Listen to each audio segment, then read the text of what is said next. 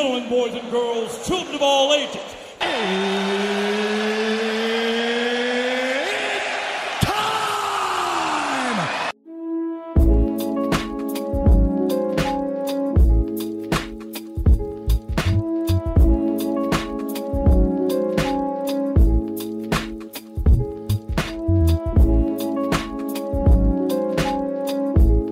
Hello, welcome back to My 2 Cents Podcast. This is episode 108, which is entitled Business as Usual. I'm your host, G2.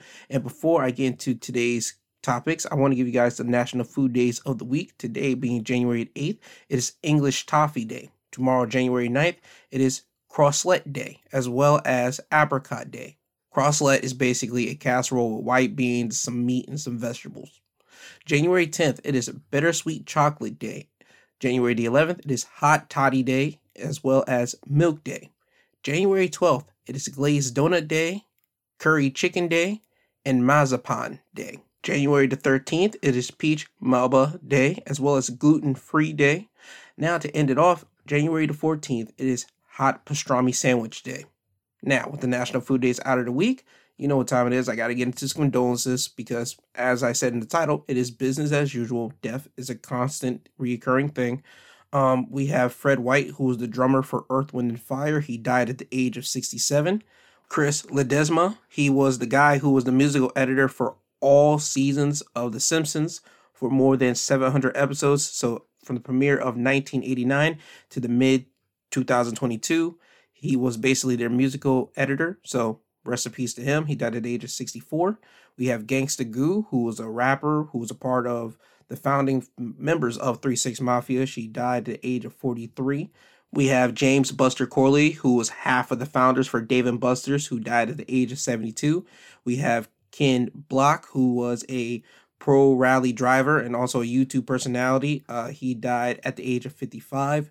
We have Tristan Thompson's mother, Andrea Thompson, who died this week as well. And to cap it off, we have Quentin Williams, who was the age of 39. He was a Democrat from Connecticut. He died in a crash this week after he was sworn in for his third term. So, again, 2023 has come off as a lot of people dying. A lot of people have died real rapidly, real quickly. So again, this allows people to know, hey, we don't have as much time on this earth as you think that we do. So again, spend as much time as you can with your loved ones. Don't get into stupid situations with people that you don't care about. I just want to have that as a reminder to everyone. Please cherish any moment that you can with your loved ones and anybody that you truly care about. Now, on to the first topic that I want to talk about is still the war between Moscow and Ukraine. As this comes from the Associated Press, the Ukraine forces fired rockets at a facility in the eastern Donetsk region where Russian soldiers were stationed, killing 63 of them. Russian defense military said Monday in one of the deadliest attacks on the Kremlin's forces since the war began more than 10 months ago. To me, I see this as basically Ukraine's retaliation for the Russian soldiers or Russian military striking the Ukrainians whenever the New Year's just began. So this was basically their retaliation back to them. So again, we're still going on with the fight between Ukraine and Russia. America just pled to give them more aid in their fight to fight the Russian soldiers, Russian military. Again, this is still a thing that should not be going down right now. As of right now of this recording, I know the Kremlin has said there should be a ceasefire right now. So I'm hoping that there's going to be some type of restraint. I'm hoping that Vladimir Putin can talk to the Ukraine president and they can get this crap settled away, because it's almost been a whole entire year since this whole travesty has been going on between both nations here. Again, one nation attacking another nation, not just two, just constantly just wanting to do war. Is literally Russian forces attacking Ukraine, and Ukraine has to be on the defense and having to swap back at them. So hopefully we are coming close to an end with this, not just for my sakes, because again, I live in the States, but for the sakes of people that live in Ukraine and also people that live in Russia, because I know there's people that lost loved ones on both sides. There's people on the Ukraine side that have lost houses, they lost family members, they lost friends, they lost everything. People on Russia, you've seen people try to get out of Russia to not even get dragged into the war, to be going into the military. There's been a video of this. So people in Russia don't even want to do this. So now, hopefully, with the ceasefire that Vladimir Putin has put out there, hopefully, and I truly mean this, hopefully, this whole war between both of these nations will finally come to an end. And still, thoughts and prayers to both nations. Again, for the people that are in the Ukraine or people that left Ukraine, their home, I have my thoughts and prayers to you, and also to the people in the Russian military and the people in Russia, because again, as I stated before, they don't want to do this, but they got to follow orders. And I have my thoughts and prayers for the family members of people that are just following orders. So thoughts and prayers to both nations. Now on to the next topic, as this comes from Yahoo News. Idaho killing suspect Bryan Kohberger linked through DNA, cell phone data, and witness. Investigators were able to identify the suspect in the killings of 4 University of Idaho students through a combination of DNA evidence, cell phone records, surveillance footage, and a witness who said she saw him leave the scene of the crime, according to newly released court documents. According to an affidavit unsealed on Thursday, authorities identified Bryan Kohberger, a 28-year-old PhD student and teaching assistant in the Department of Criminal Justice and Criminology at Washington State University, as the lone suspect in the November 13 stabbings of 4 Idaho students. A surviving roommate told authorities that she heard crying, opened her door, and saw a man in black clothes and a mask walking past her in the house on the night of the killings. The roommate, identified in the affidavit as DM, says she didn't recognize the man, who walked towards the backsliding glass door as she stood frozen and in shock. She described the intruder as 5'10" or taller and not very muscular, but athletically built with bushy eyebrows. Law enforcement later determined that Kohberger matched the description the surviving witness provided. Police also described a tan leather knife sash laying next to one of the victims' bed, according to the affidavit. The sash was stamped with a U.S. Marine Corps insignia and was processed by the Idaho State Lab, which located a single source of male DNA left on its buttons stamp. On December 27, FBI agents in Pennsylvania recovered the trash from Kohberger's family residence in Albertsville, Pennsylvania, and sent it into the lab in Idaho, which matched the DNA profile obtained from the trash and the DNA profile obtained from the sash. So they ended up getting Kohberger on December 30th. He waived his extradition to Idaho, where he was arraigned on murder charges. Authorities have not publicly identified a motive for the killings. According to the unsealed affidavit, data from Kohberger's cell phone suggests he was in the area victim's residence on at least 12 occasions prior to the night of the killings. The affidavit also stated that Reddit survey posted by Kohberger as an undergraduate student sought participants for a research project to understand how emotions and psychological traits influence decision-making when committing a crime. So right now they have all that. They think they have their right guy. I'm still going to be waiting out. I'm not going to say anything bad about this guy yet, because again, I need to know motive. I need to know all this type of stuff. If they say they got DNA evidence, they got all this stuff, they got cell phone data, they got the surveillance footage, they even got genetic evidence left at the scene.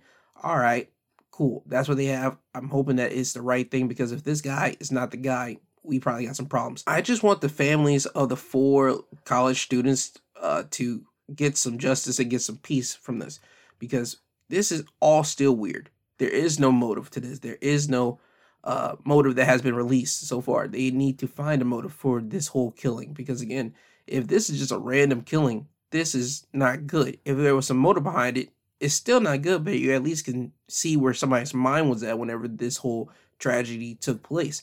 And again, we're all in the public eye just trying to figure out what's the deal, what's the problem, what's the underlining thing with this Kohberger guy? Because again, we all don't know. People around Kohberger might know who he truly is. People might not. Again, I have no idea with this. I'm just trying to figure this stuff out just like everybody else. I'm going to be waiting. Again, I want to know the motive. I want to know what type of surveillance footage they got of him, because they just say they got surveillance footage. Okay, what was it? Do you have him leaving the area? Do you have him walking up to the home? What type of surveillance footage do you have? Like, I don't understand it. They say that they got surveillance footage of his vehicle, like, near the scene. Okay. I don't... that's not going to carry everything, because of car just driving by someplace. Okay, cool. That's just a car driving.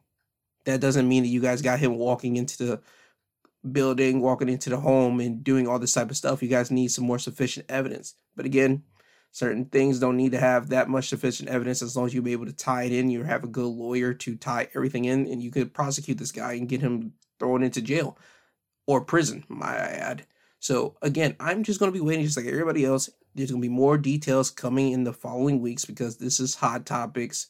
Not hot topics, this is actual big news because this whole murder crap has happened in November. They arrested the guy at the end of December, and now they're finally starting to get details at the beginning of January. So I'm pretty sure within the next couple weeks, we're going to get more details, more information on who Bryan Kohberger is, and if he had any relations with any of the four college students here. So I'm just going to bide my time and wait, and once I find anything out, I'm going to let you guys know what I found out. So off to the next topic. As this comes from NBC News and Daily Mail, 6-year-old in custody after Virginia teacher injured in elementary classroom shooting. A 6-year-old who police say opened fire in a Virginia classroom and seriously injured a teacher was in custody Friday, police said. This was not an accidental shooting, Newport News Police Chief Steve Drew said. No students were injured in the afternoon shooting at Rich Neck Elementary School in Newport News, police said in a statement. The shooting happened in a first-grade classroom, and the child and teacher who knew each other were apparently alone, Drew said at the evening news conference. The altercation was between a 6-year-old, the student who did have the firearm, and the teacher, and then a round was fired, the chief said. The teacher, a woman in her 30s, was hospitalized, officials said. Well, now this coming from the Daily Mail, the woman wasn't in her 30s, she's actually 25, and her name is Aubrey Warner. She was an educator who struck in the chest, so she got hit in the chest by the 6-year-old. She was rushed to the hospital for surgery after. Officials said earlier that evening that Warner was critically injured and no further updates have been shared. At the time of this recording, again, still there are warnings or updates about Miss Warner's critical or her condition at the time. Big question here for me is that how did that 6-year-old get the gun? Matter of fact, scratch that. We all can figure out how the 6-year-old got the gun. Probably a parent had it left out, or the child just knows exactly where to get the gun from. Again, this is still weird. Getting that news on a Friday, it was weird because again, you don't expect a 6-year-old to have a gun and shoot a teacher in the chest, or just shoot a teacher in general, or even shoot a classmate. It's weird. The police said that this was not a accidental, this was a deliberate shooting. One, how do you know it was deliberate for a 6-year-old? That's pretty weird. But again, I don't know what type of 6-year-old we were dealing with here or what they were dealing with. Because there are certain 6-year-olds are smarter than other 6-year-olds. That's just what it is in life. There's people that are smarter than others. But again, just to hear a 6-year-old shooting a teacher, it's pretty weird. I think they need to go and look at the parents and ask them, okay, what was the conditions of the household there, or what was the conditions with the child and the teacher? Was the kid keep on getting bad grades? What was the deal? I'm just trying to figure out a motive or something for this. Again, I'm going to be waiting for this. I hope that the news will constantly cover this. If not, I'm going to be looking into it myself on the news. And what I mean by that, news covering it, I mean like the national news covering it. I know like the local news for Virginia are going to be covering this, so I'm going to be looking at the updates constantly to see if she passed away or not, or if she's just going to be recovering from the shooting. So again, as more details are to come out, hopefully I'm going to be able to, again, bring it back to this podcast and talk to you guys about it. But right now, just hearing about a 6-year-old shooting a teacher in the chest, still weird, still not sitting right with me or anything like that. But again, parents, lock your guns away. Do not show your kids where your guns are, any of that nature. Again, this was big weird, but again, this is just more information for the parents to know. Lock your guns away. Do not allow your children to get in your gun cabinets or gun safety box wherever you place your guns. Now, off to the next topic. The NFL. The NFL this week, you could say, has had a busy week. I'm just going to start with the most recent topic. This is coming from Complex. Former NFL player Peyton Hillis reportedly in ICU after saving his kids from drowning. Former Cleveland Browns running back Peyton Hillis is reportedly in critical condition in intensive care after saving his kids in the ocean, according to News Herald. Now, when the news was floating around, Peyton's uncle Greg would go to Facebook to write up a post to let everyone know what the situation was. He would say that I just wanted to let everyone know on the Razorback Nation that Peyton is doing better. Greg wrote to the fans of the Arkansas Razorbacks, the college that Peyton attended. He's still in intensive care and having some problems with his kidneys and his lungs, but doctors say he is improving. I just wanted to head off any rumors that may be started. I'm sure he would want everyone to know that he appreciates all the prayers being thrown up on his behalf. So we have that update for Peyton. Again, prayers up to Peyton, and I hope that he gets himself well. I'm glad that he's doing fine because he saved his kids from the ocean. We didn't have a tragedy in that situation, unlike a couple years ago where a wrestler, Shag Gaspar, his son, was being pulled into the ocean, and unfortunately Shag Gaspar was able to save his son, but he was not able to save himself, and he died in the ocean. So again, rest in peace to Shag Gaspar. And that did not happen here from Mr. Peyton. So again, I'm glad that didn't happen to him. He's in the ICU recovering, and prayers to him for his soon safety recovery. Now, to the main topic that dominated the NFL this week, it was Buffalo Bills player Damar Hamlin. He got hit on Monday's football game. He got dropped to the floor. Well, he got up and then he just dropped to the floor. He was having a cardiac arrest. A medical professional on the Bills team happened to resuscitate him on the field, and then he got taken to the hospital. He had to get resuscitated again through this week, but again, now he's breathing on his own. They took out his breathing tube. He's breathing on his own, and from CNN Sports, apparently he talked to his teammates, and he is giving them some type of confidence for tonight's regular season finale for their football game. As CNN Sports would say, just days after his stunning on-field cardiac arrest, Buffalo Bills safety Damar Hamlin is breathing on his own and speaking to family, physicians, and teammates. Positive updates that Bills players say will booster them in the weekend's matchup against the New England Patriots. To hear him talk to us, it was everything, and that's what we needed. Literally, that's all we needed. Buffalo's offensive tackle Deion Dawkins said of the team's Friday video call with Hamlin, who was still undergoing treatment at a Cincinnati hospital. Hamlin, who was sedated and placed on a ventilator after he collapsed Monday, began awaking late this week and was able to have his breathing tube removed before Friday morning, physicians have said. So he's getting himself together. His body is starting to hopefully get itself back on track. But there's a big talking point here with the NFL, and I just want to play you guys a clip of something. This was a debate that Shannon Sharpe and Skip Bayless basically got into because of Skip Bayless's tweet that he put up after the hit happened on Monday night's football game, and also the recourse that Shannon Sharpe took because he was not on their Undisputed show Tuesday, but he came back Wednesday. So here's the clip. There's been a lot of speculation of why I wasn't on air yesterday, and I won't get into speculation or conjecture, innuendo, but I will say this. In watching that game on Monday night, what happened to Damar Hamlin struck me a little different. As a brotherhood in the NFL, when injuries happen, when we know injuries are a part of the game, I've seen guys suffer ACLs and Achilles tear, but I've never seen anybody have to be revived and fight for their life on the field. So it struck me a little differently because I remember seeing my brother paralyzed on the field temporarily, and he was able to regain focus. Skip tweeted something, and although I disagree with the tweet, and hopefully Skip would take it down, but I didn't want it. Well, time out. I'm not going to take it down because I stand by what I tweeted. Skip, let me finish. All right, okay. Go ahead. No, you go. Go ahead, let's go, Jen.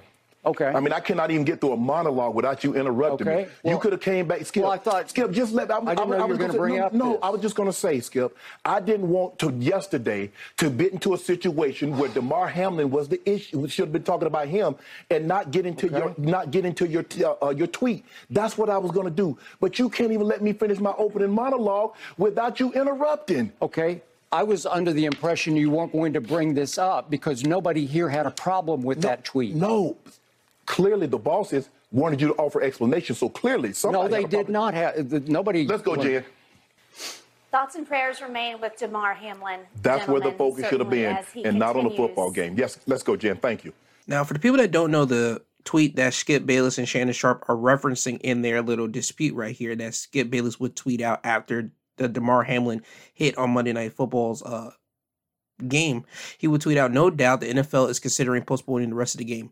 But how? This late in the season, a game of this magnitude is crucial to the regular season outcome, which suddenly seems so irrelevant." So when he tweeted that out, you would know that people online and people just in general are going to get at Skip Bayless because of the tweet, because it's so inhumane. You don't think about the game. You got to think about somebody's life that at this point right now, you didn't know if he was going to live or die on that field. And Skip would have to retweet. Well, not retweet. He would have to tweet back by saying, nothing is more important than that young man's health. That was the point of my last tweet. I'm sorry if that was misunderstood, but his health is all that matters. Bayless would tweet to respond to people that were questioning his humanity and all that stuff. So when Shannon Sharpe comes back on the show, as you guys just heard from the back and forth with them, I hear that Shannon Sharpe is not really happy with Skip for not taking that tweet down. Now, Skip, as you just heard, said that he was not going to take the tweet down because he stand by those sentiment. As a person that is hard-headed myself, if you are being told by someone that you respect that, hey, you probably want to take that down, you probably might want to take that down, or at least you have a conversation with that person and understand, hey, why do I need to take that down, or all that type of stuff. If you still not understanding why they're telling you you want to take something down, or you might want to apologize for something. But if you find it in your heart that you did nothing wrong, then okay, you don't apologize, you don't remove the tweet. In this instance right here, I feel that the tweet should have been taken down. Just off of human decency, just after everything that everybody has seen at that moment, you take that tweet down. I did not know this injury, this situation happened until people start tweeting about it. And then I go to Twitter on my mentions and I see it, okay, and I see the action. I'm like, oh, okay. And then I started seeing the players surrounding Hamlin, and they're all just trying to just like see what's going on and all that type of stuff. People were saying they were making a prayer circle. People were worried about him, which I can understand wholeheartedly, because when I saw this incident, it brought me back to a wrestling pay-per-view that happened, I believe, in 1999. It was Owen Hart over the Edge. It was the death of Owen Hart. Now, you can watch the pay-per-view on WWE Peacock, but they're not going to show you the incident, but you get the drift where I'm about to get at with this. If people that don't know, Owen Hart was a wrestler that happened to die at this pay-per-view. He was going to do a stunt where he was going to be basically zip-lined from the top of the arena, quote-unquote say, to the mat, to the ring. But his harness happened to snap, and his body just popped on the ring, and throughout the pay-per-view, the commentators, Jim Ross and Jerry the King Lawler, Jim Ross will have to announce to the people that Owen Hart had passed away. So the wrestlers backstage, they have talked about this on podcasts. They have talked about this in interviews. Nobody knew what was going on. Nobody knew what to do, no nothing. But Vince McMahon told them, hey, we got to continue on. We got to continue going. The show keeps going. And the wrestlers had to compete in that ring where a man just died.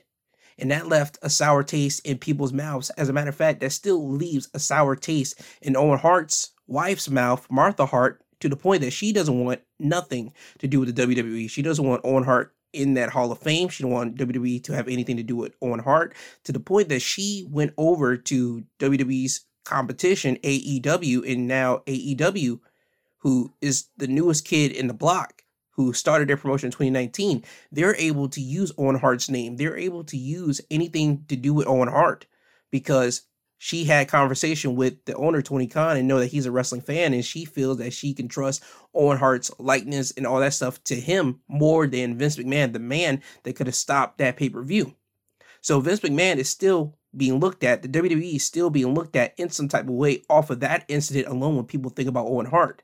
Now, for the NFL, on the flip side, they decided to postpone the game, but later on throughout the week, they decided that they're just going to cancel the game. That game is not happening no more, and blasé, both teams go about their business.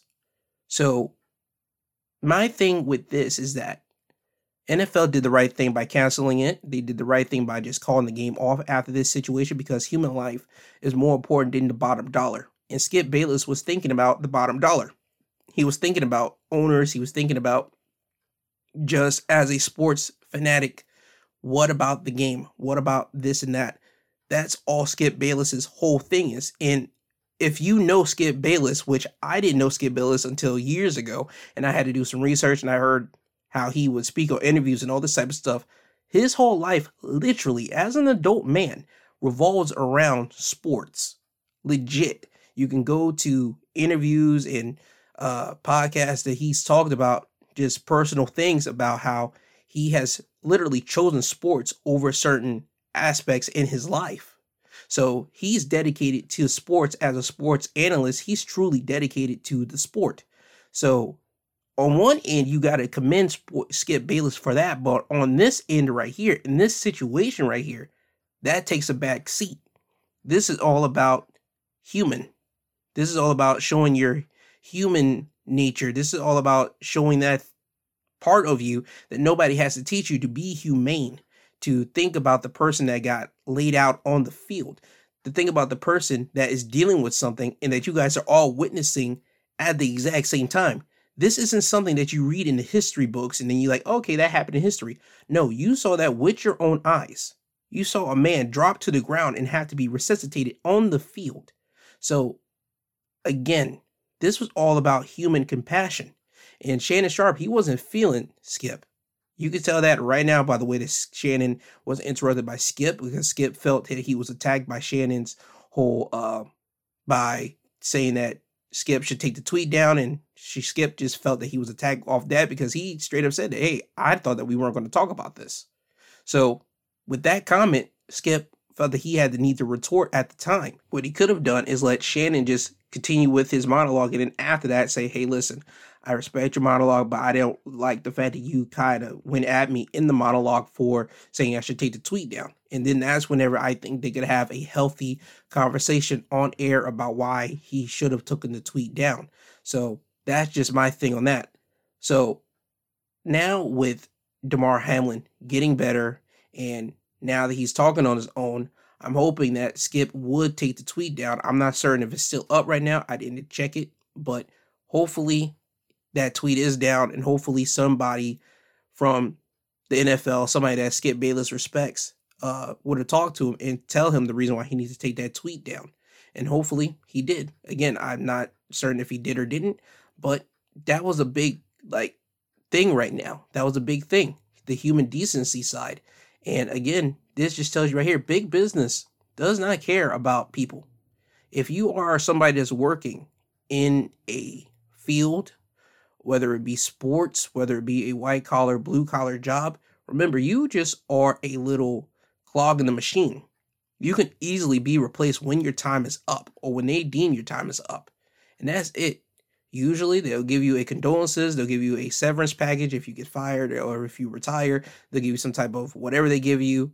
But that's it. They will get another clog to fit your position that you used to be in and just discard you at will. So for all the football players, all the basketball players, all the hockey players, soccer players, anybody that's in the athletic profession, entertainment profession, get your money and just get out. That's all it's about, because they will always replace you. Get your money and get out. Please remember that. If anything else, this right here showed everybody, one, that NFL players have some compassion, and two, that there's always going to be people online that's going to be wondering about the game, and that you should always play it out. Again, for me, I didn't see it. I saw the aftermath, and I saw everybody's aftermath with the tweets. Everybody was all on the side of human nature of calling the game off. This game shouldn't continue, in which the NFL did a bye-bye. I appreciate the NFL for that. I appreciate Roger Goodell for that. And yeah, that's just what it is. And Skip, again, please listen to your co-host, Shannon Sharpe. He's an NFL Hall of Famer. He has respect from everybody in the sports world. If he tells you you probably want to take the tweet down, you probably want to take the tweet down. This is not the time for argument's sakes because you feel that you didn't do nothing wrong. No, just take the tweet down, buddy. Take the tweet down. Now, on to the next topic, as this comes from the Associated Press. As it states, judge slashes damages awarded in deadly Charlottesville rally. A federal judge has slashed millions of dollars from the damages a jury ordered white nationalist leaders and organizations to pay for their role in the violence that erupted during the deadly Unite the Right rally in Charlottesville in 2017. U.S. District Judge Norman Moon ordered the $24 million in punitive damages reduced to a $350,000 cap imposed under a Virginia law. Moon upheld the $2 million in compensatory damages awarded by the jury in November 2021. The reduction in damages was expected because of the 1988 state law, which says that juries should not be told about the cap. But if a jury awards more than $350,000 in punitive damages, the judge must reduce the award.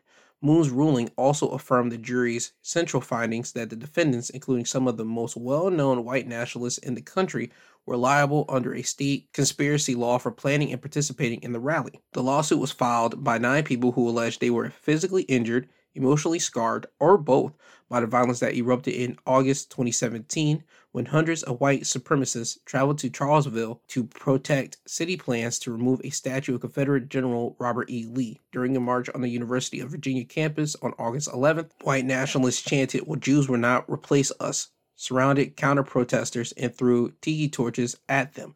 The following day, James Alex Fields Jr., an avid Hitler admirer, intentionally drove his car into a crowd of counter-protesters, killing 32-year-old Heather Heyer and injuring many others. Clashes between white nationalists and anti-racism protesters prompted authorities to declare the gathering on August 12th an unlawful assembly and to order crowds to disperse. It was after that announcement that Fields rammed his car into a group of counter-protesters. So there you go right here. I'm not shocked by this. This is another southern state. It was in Virginia. I don't like that there's a law to tell people, hey, here's a cap. Here's how much you can pay.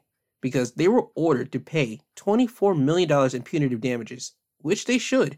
But now it got reduced down to $350,000. That's not a lot of money. Well, it is a lot of money. Let me correct that. $350,000 is a lot, but for the damages that they've done and the damages that they were trying to do to these people for just wanting to get a Confederate statue down, come on, dog. This is ridiculous. This is ridiculous. We have a cap on something like this. It's not fine. It's not cool. You should be able to do that. Now, I didn't see a lot of news publications talk about this. I didn't see ABC, NBC, CNN, CBS. I don't remember seeing none of them this week talking about this. And this thing got popped up, Wednesday, where the Associated Press wrote about this. So if anything, they should have had it on Thursday or Friday to talk about this. Hopefully in this upcoming week, they're going to talk about this because I think the rest of the nation should know about this. This is disgusting. This is the tiki torch situation. This is nasty. This is complete nastiness because if people know that there's a cap, they're going to start doing a lot of stupid things and know, okay, I'm not going to pay that because guess what? It's going to be reduced down to a amount of money that I'm willing to pay or amount of money that I'm like, okay, I'm still not going to pay that, but I'll pay somewhere around that to... This is just nastiness. This is just legal games. It's complete disgusting. And also, this year was the 2-year anniversary of the insurrection. Again, I don't like that we are dragging our feet, and I don't mean to say we as in the people that are regular civilian. I'm talking about we as the people that are in the freaking offices, the people that actually make the laws and actually can prosecute people. It's taking them a long time to just get at people that did the insurrection. You guys are taking a long time. This should be criminal offenses. This should be criminal charges. Going at the state, going at the nation, that's terrorism. That's legit terrorism. That's in-state terrorism. As a matter of fact, that's in-nation terrorism. You are committing treason to your own country. What are we doing here? I still don't understand how you guys are not putting criminal charges on all these idiots that did these things. It doesn't make sense to me. We still got to wait for everything. You guys are able to find out who did this, who did that. They only spent a couple months in jail or a year or two in jail. My God. I'm going to throw it back like this. If it was anybody else, any other skin color, any other nationality, you would have thrown the book at them. We have gotten people, and I don't mean to try to compare both, but I got to do it because this is just where the bar is set. You got people who are of Middle Eastern descent, from the Boston Marathon bombing to 9/11 situations. You have people from the Middle East that are in the States that committed these situations, and you have them on death row. The kid who was part of his brother for the Boston Marathon bombing, he's part of death row right now. You mean to tell me that we can't get some of these people that busted up a freaking building and try to go after your top of the top line political figures and all these people? You mean to tell me their legit cause, their legit whole freaking mission statement was to go up in there and try to attack some of our top political figures? You mean to tell me we can't charge them with any type of criminal crimes and have them be in jail for a long period of time instead of what, 2, 3, 5 years? That's not a lot of time for the type of action and type of crime that they committed. That is criminal crap. And for the people that were with them, my God, that is a part, that's, what do they like to call that? That's called aiding and abetting. No. Aiding and abetting is whenever you have a criminal in your midst and you are hiding them away. You are a participant to the crime. Just like if somebody is in a car and you drive to a store, somebody goes into the store, shoot up somebody, you drive the shooter away and you and him both get arrested, you're going to be now tagged with helping that man or helping that female kill that store clerk in that freaking store. And you never ever stepped foot in that store. You were just the driver.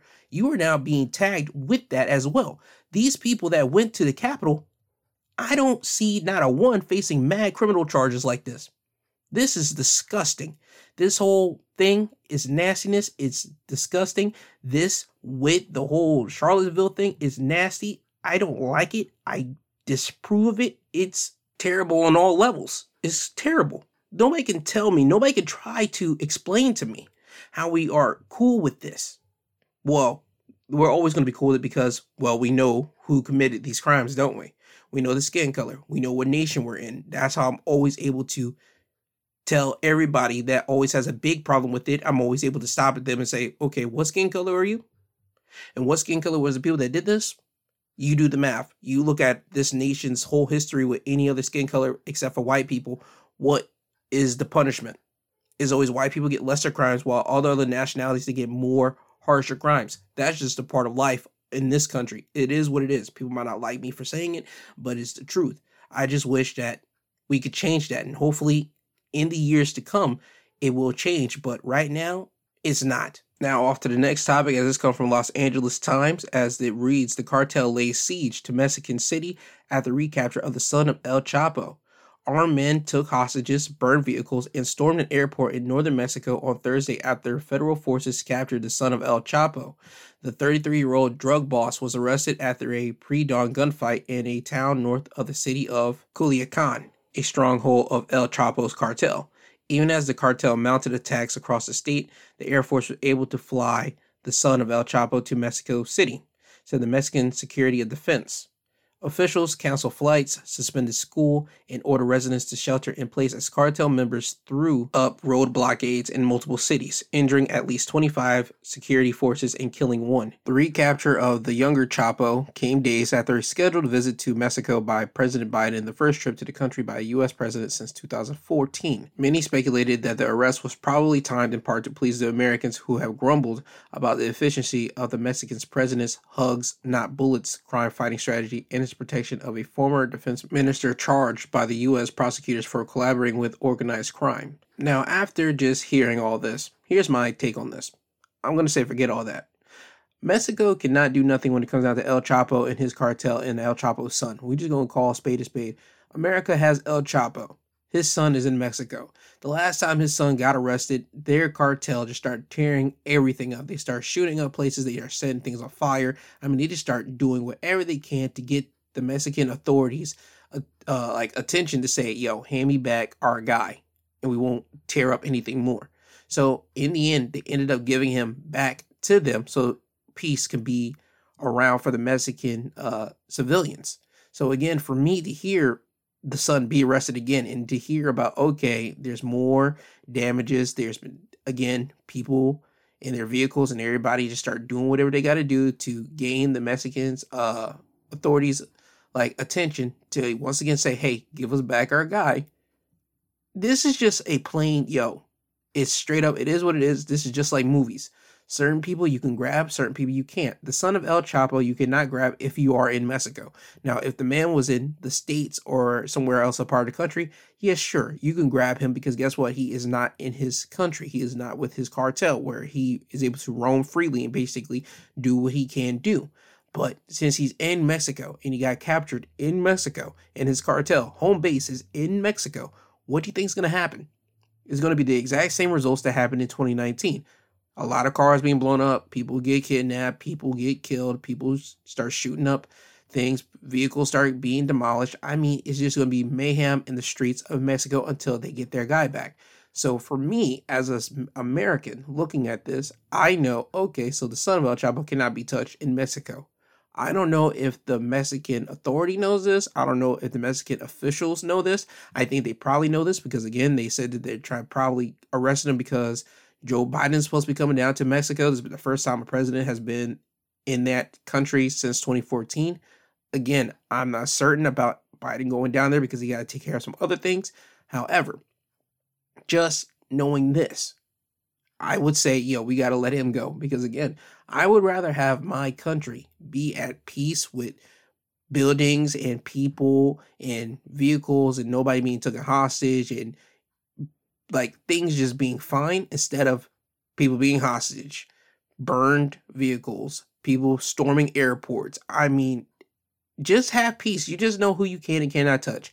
And just hopefully you wait for the son to probably go into another country, and then you could probably tag and say, hey, yo, the son of El Chapo is coming to your country. When soon as he gets there, arrest him or do something. Just try to pin something on him.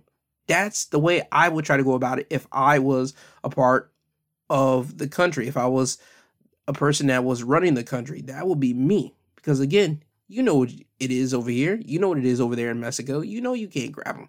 So I hope that the Mexican officials do what they got to do to make everything right in Mexico. Again, it might not seem right to let him go, but I'd rather have peace and everything else instead of carnage and chaos and just everything be a rampage just for one guy. That's just my belief on that. But the Mexican authorities and the Mexican Constitution and all the rest of their people in power will do what they have to do to gain any type of measure of respect from any other countries, at least in my personal belief. I believe that's what's going on. But again, not my business. I'm just here trying to let you guys know what's going on in the other country. Now off to the next topic, as this comes from Yahoo Entertainment, and it's talking about the Real Housewife of Salt Lake City star Jen Shah, as she has been sentenced to 6.5 years in prison for fraud.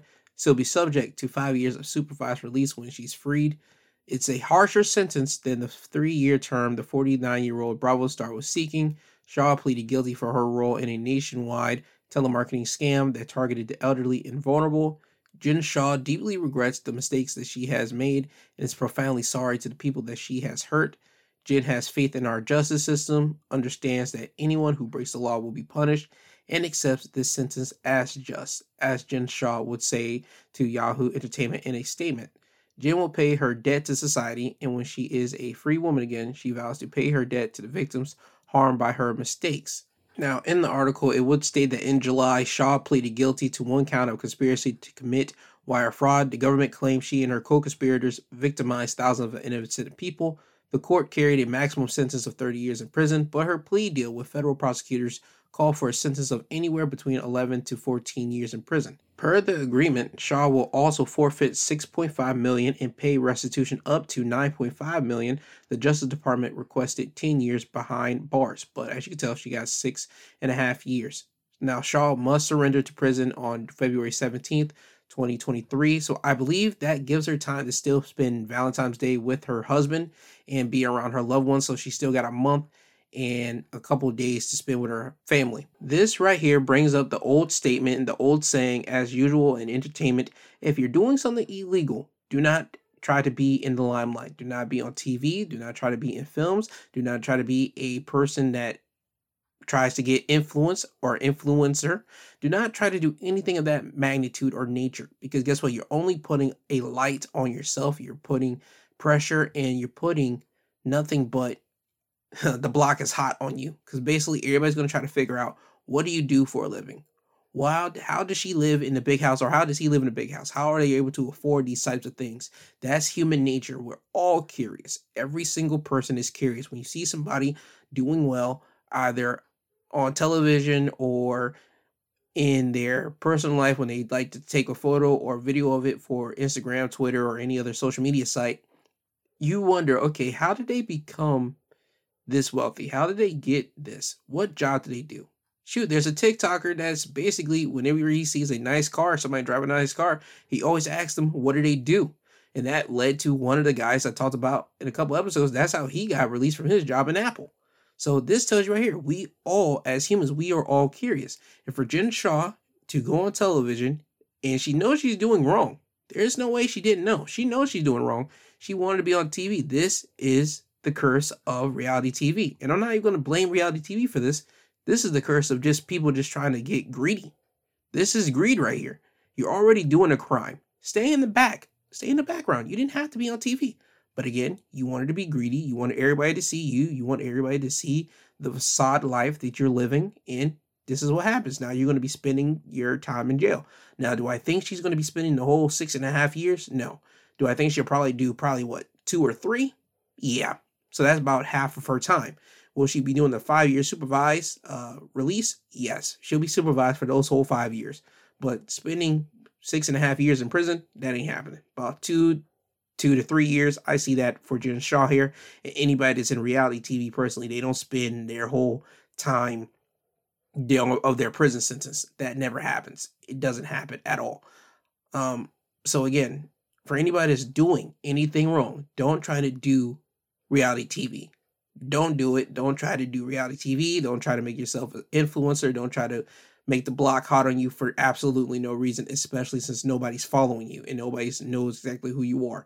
That's just my personal statement towards you, because you can look at people every day. You can search this. It's not that hard. You can easily do a quick Google search on certain like social media people that have been to jail or what they went to jail for and why they got busted for what they did, when they just easily could have just been in the background, commit the little easy crimes that they were doing, and they would have just never been in jail. So let that be another PSA to everyone. If you're doing crime, don't make the block hot for yourself. That's just pure idiocracy. Now, on to the last topic for today, as this comes from the Washington Post, as it reads, bad news for thousands of crypto investors. They don't own their account. More than 500,000 people who deposited money with the collapsed crypto leader Celsius Network have been dealt a major blow to their hopes of recovering their funds, with the judge in the company's bankruptcy ruling that the money belongs to Celsius and not to the depositors. The judge found that Celsius' terms of use, the lengthy contracts that many websites publish but few consumers read, meant the cryptocurrency assets became Celsius property. The ruling underscores the wild, wild west nature of the unregulated crypto industry. On Thursday, New York Attorney General moved to impose a kind of order, or at least legal ramification, on Celsius founder Alex Mashinsky, whom she accused of defrauding hundreds of thousands of consumers. Crypto's fortunes have plummeted in recent months since Celsius became the first major crypto platform to implode last year. Its bankruptcy in July, freezing at least $4.2 billion for 600,000 Americans, according to court papers, and foreshadowing the collapse of FTX 4 months later. And while the judge's ruling won't affect FTX, whose terms of use were different, some analysts saw the ruling as spreading beyond Celsius. So, in layman's terms, what does that mean? It means that if you invested any money into Celsius, that is no longer yours. It never was yours to begin with. That money belonged to Celsius, period. So basically, you got scammed, ladies and gentlemen. That's basically what I'm reading from this and what I'm getting from this. You guys got scammed if you guys put money into the Celsius network, into that whole cryptocurrency for Celsius. You guys got scammed. That money was never ever yours. It belonged to them. That was under their property. So I don't understand something with this. How is that legal? How can the people not get their money back out of this? I understand that they went bankrupt and all that type of stuff, the company, but you mean to tell me that you guys are not allowing any of the 600,000 Americans who invested into that cryptocurrency to get any of their money back? You guys froze at least $4.2 billion straight up You guys are not allowing them to get any of their money back. That makes absolute no sense to me. This is why I'm just going to be blunt with everybody right now. I spoke to the financial guy a couple months ago, and we talked about certain things, and I get what we talked about. And again, I'm still not under the whole financial literacy bubble here. I always work with layman's terms. Money is king. Cash, the dollar, is king. People have said that the dollar is going away. The dollar is never going away. The dollar is always going to be around because there's always going to be people like me that's always going to want to carry some money in their pockets better than a card. Now, do certain people have cards? Yes. Do certain people use Google Pay? Yes. There will always be other devices that now you could add your bank account onto that so you could pay for certain things. There's always going to be that function, but there's always going to be people that would like to have cold, hard cash money in their hands because it looks cooler, is a better visual, and also it is something that you can touch instead of just something that you can look at on the screen and say, okay, that's how much money I have in my bank account. You can whip out a wallet, you can whip out your purse and say, no, this is what I have tangible. I can touch it right now. This is what I have in my pocket, in what my wallet, my purse, whatever you carry your money in. This is what you have right now. It's tangible. You can touch it. So for cryptocurrency, I never understood how that whole business thing worked. I don't know how the stocks work. That whole thing is still trippy to me. I just want people to know, please be careful in anything you are going to invest in. Please be careful because cryptocurrency at one point, 2 years ago, a year ago, they were just the rage. Everybody was doing crypto. People were doing crypto. People were getting rich off of crypto. And what was the other one? It was crypto and it's not coming to me right now, the other one. But there was another one that people were just trying to get bank off. Oh no, NFTs. There it is. People were getting money and rich off of NFTs.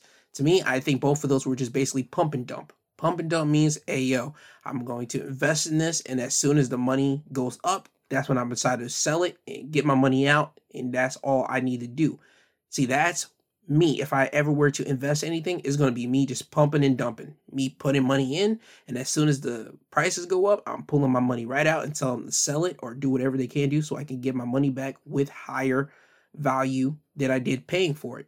That's all I'm going to be doing if I ever invest in something. But I don't see me doing that at all because, again, everything's a gamble. Because just right here, reading this, these 600,000 people that lost their money up to at least $4.2 billion, that would piss me off. That would piss me off to let me know that I can't get my money back, that my money was never ever my money after I deposited in, and that it was their money. Oh no, dog. Somebody gotta run me my fade. Somebody gotta straight up, I'm gonna run somebody's pockets. Somebody gots to give me my money back. I don't care how we doing this. I'm gonna get my money back some way, somehow. I'm not saying for people to do that. I'm saying if it was me. I'm not saying for you. I'm saying if it was me. Okay? So again, everybody, ladies and gentlemen, if you are going to invest in something that's tangible, something that you can touch, not something that you just read off of a television screen that you see going up and down, not something that you read off on a laptop or on your phone. No, invest in something that's tangible, something like painting, something like a building. Those are things that you can touch. Invest in those type of things. That would be my best interest if I was you. But again, I'm not going to say that's what you should do. I'm just saying if I had the capital to do it, I would. So again, ladies and gentlemen, please be careful with your money in 2023. Now, before I truly do get you guys out of here, I just want to say one thing just real quickly. Valentine's Day is coming. Today is National Dating Day. I believe that everybody goes on their apps and be swiping left and right. They try to find a date to try to basically see if that person is the right one for you or just basically you're dating someone. I think today is basically the precursor for some people to try to start a relationship. So for Valentine's Day to come up, you guys won't be lonely. You guys won't be just looking at the gram and looking at people just trying to flex their relationship status on you on Valentine's Day. That's my personal thing with this day. I think that's what it's always supposed to meant to help the singles people. I hope everybody can find who they want to find today, or if not that, you're on your way to find the person that you want to spend your life with, or at least you're in the beginning stages so you guys can start figuring each other out. That's just my whole thing. And also, women and fellas, Valentine's Day is coming. Valentine's Day is going to sneak up really quick. I need you to start planning out your details what you're going to do with your significant others. Start planning it out. Start getting your gifts before it's too late, because again, we're almost about to hit the middle of the month. It comes really quick. This first week of January, it flew by pretty quickly. Imagine how January is going to fly. And you don't want to be the person that has a significant other on Valentine's Day and they question you, what did you do? What are we doing? Or what did you get me? And you're left with nothing in your hands. Don't be that partner. Be the partner that has something set for them, or have dinner set for them, or have a gift set for them. Have something ready for your partner on Valentine's Day. Please have that together. Please start getting those type of plans situated, because again, I want everyone to be in a nice, loving situation. I always want everybody to be courteous and kind to each other, and I want everyone to just take care of each other. And Valentine's Day is that for people in relationships. So if you're in a relationship, please take care of that. Do not fall short. Do not drop the ball. So I'm going to let you know every single week as Valentine's Day is coming, so you can pound it into your head to get something done. Now, with that being said, I want to thank Apple Podcasts, Google Podcasts, Podbean, Audible, all the other podcast sites that have me up there. Without them, I wouldn't be able to be in the position that I'm in. And what I mean by that is that I wouldn't be able to throw this podcast out and allow you guys, the downloaders, the listeners, to download it and listen to me just basically rant and rave about topics every Saturday and Sunday. So again, I want to thank them, and I also want to thank you guys, the listeners who download this episode and download episodes for the past freaking 2 years now, that have been helping me and allowing me to see the growth that I've been on. I want to thank you guys for just being with me on this ride, and hopefully it will lead me to better ventures into 2023. And again, I want to thank you all for just sticking with me, and also the new people that are coming aboard on this pod. I want to say hello and thank you too, because I hope you guys will enjoy the content that you're going to be receiving every Saturday and Sunday. So again, I want to thank you all. And with that being said, always remember, I love you, I love you, I love you. I love you, I love you, I love you. I love you all. I thank you. I truly mean that from the bottom of my heart. Again, without you guys, it would be no podcast. It'd just be one guy just ranting and raving into basically a open space area with nobody listening. So again, I want to thank everyone for taking time out of their day to download the podcast and listen to it. And please go about your week with love and kind, and just trying to be sincere to everyone that you come across, and just be courteous. Do not be a dick to anybody that you come across to this week. Even though someone's going to be a dick to you, do not be a dick to them. Reply to them in kindness, because guess what? You can kill people with kindness, and they can get on your side. They don't always have to be your arch nemesis. Trust me, they will start either A, leaving you alone because they know they can get to you, or either B, they'll start softening up and they'll start actually becoming either a friend or an associate to you. So please be kind and courteous, as well as be safe on these roads. I don't want to see people get into accidents. I don't want to read anything about that. So again, be safe on these roads. So with all that being said, also, if you feel like you're going to transition, self-transition, if you have that in your mind, please call the national hotline in my episode description. I have that in every episode description. Please call that number if you are in the United States, because I do not want to read about that. I do not want to hear nothing about that. I want people to live. I want people to live their best life. I know some days are hard, but you got to think about the future. But trust me, not every day is going to be a hard day. There's going to be days that you're going to smile. There's days that you're going to laugh. There's days that you're going to cry. There's days that you're going to be angry. But please do not think that it's time for you to self-transition. No. Call that number in the episode description and just take care of your situation there. And hopefully, day by day, it will get better for you. Now, truly, with all that being said, I hope you guys have a great week. I hope you guys take care of yourselves. You guys are here for me again next Sunday, but also you're here for me again next Saturday, because again, I always talk about wrestling on Saturdays. So if you listen to wrestling episodes, that's there for you. If you do not, this Sunday episodes are always here for you. So with that, this has been My 2 Cents Podcast, hosted by G2. He is I, and I am him. This isn't goodbye. This is until you hear from the sweet sounding voice again. I love you all. I thank you. I pray for every single one of you every day, and I really do mean that. And I want you guys to go into this week with a smile, and you're ready to take charge of whatever you got to do. So again, with that, I love you guys. I thank you. And with that being said, Kanye, could you please take these people home. I'm tired, you tired, Jesus wept.